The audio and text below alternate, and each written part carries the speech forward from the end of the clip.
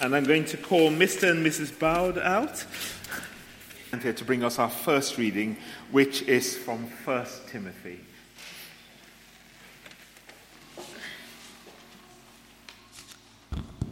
Instructions concerning prayer. First of all, then, I urge that supplications, prayers, intercessions, and thanksgivings should be made for everyone, for kings and all who are in high positions, so that we may lead a quiet and peaceable life in all godliness and dignity. This is right and is acceptable in the sight of God our Saviour, who desires everyone to be saved and to come to the knowledge of the truth. For there is one God. There is also one mediator between God and humankind, Christ Jesus, himself human, who gave himself a ransom for all. This was attested at the right time. For this I was appointed a herald and an apostle. I am telling the truth. I am not lying. A teacher of the Gentiles in faith and truth. This is the word of the Lord.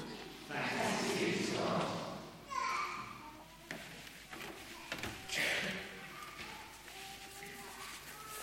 Hear the gospel of our Lord Jesus Christ according to Luke. Glory to you, O Lord. Luke chapter 16, beginning at the first verse. Then Jesus said to the disciples, "There was a rich man who had a manager, and charges were brought to him that this man was squandering his property. So he summoned him and said to him, 'What is this that I hear about you? Give me an accounting of your management, because you cannot be my manager any longer.' Then the manager said to himself, 'What will I do now that my master is taking the position away from me? I am not strong enough to dig, and I am ashamed to beg. I have decided what to do so that when I am dismissed as manager, people may welcome me into their homes.' So summoning his master's debtors one by one, he asked the first, 'How much do you owe my master?' He answered, 100 jugs of olive oil.' He said to him, 'Take your bill, sit down quickly, and make it 50. Then he asked another, 'And how much do you owe?' He replied, 100 containers of wheat.'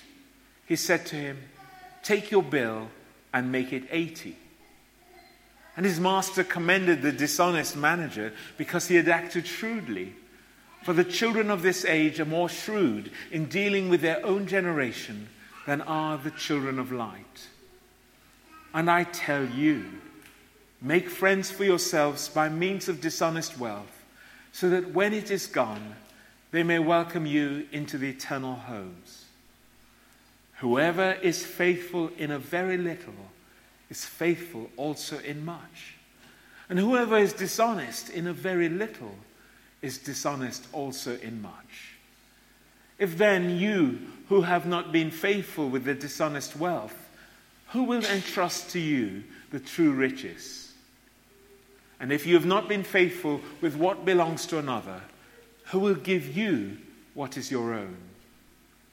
No slave can serve two masters, for a slave will either hate the one and love the other, or be devoted to the one and despise the other.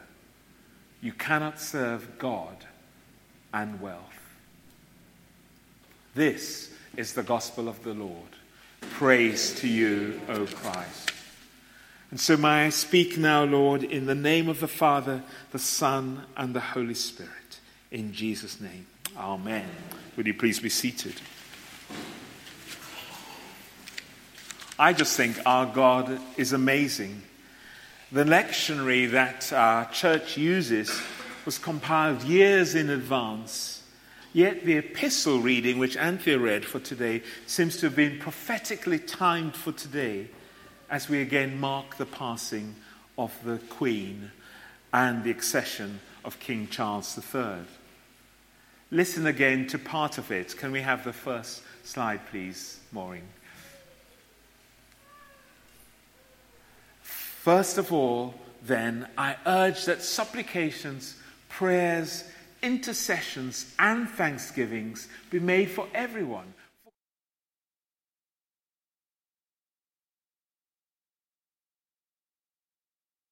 In all godliness and dignity.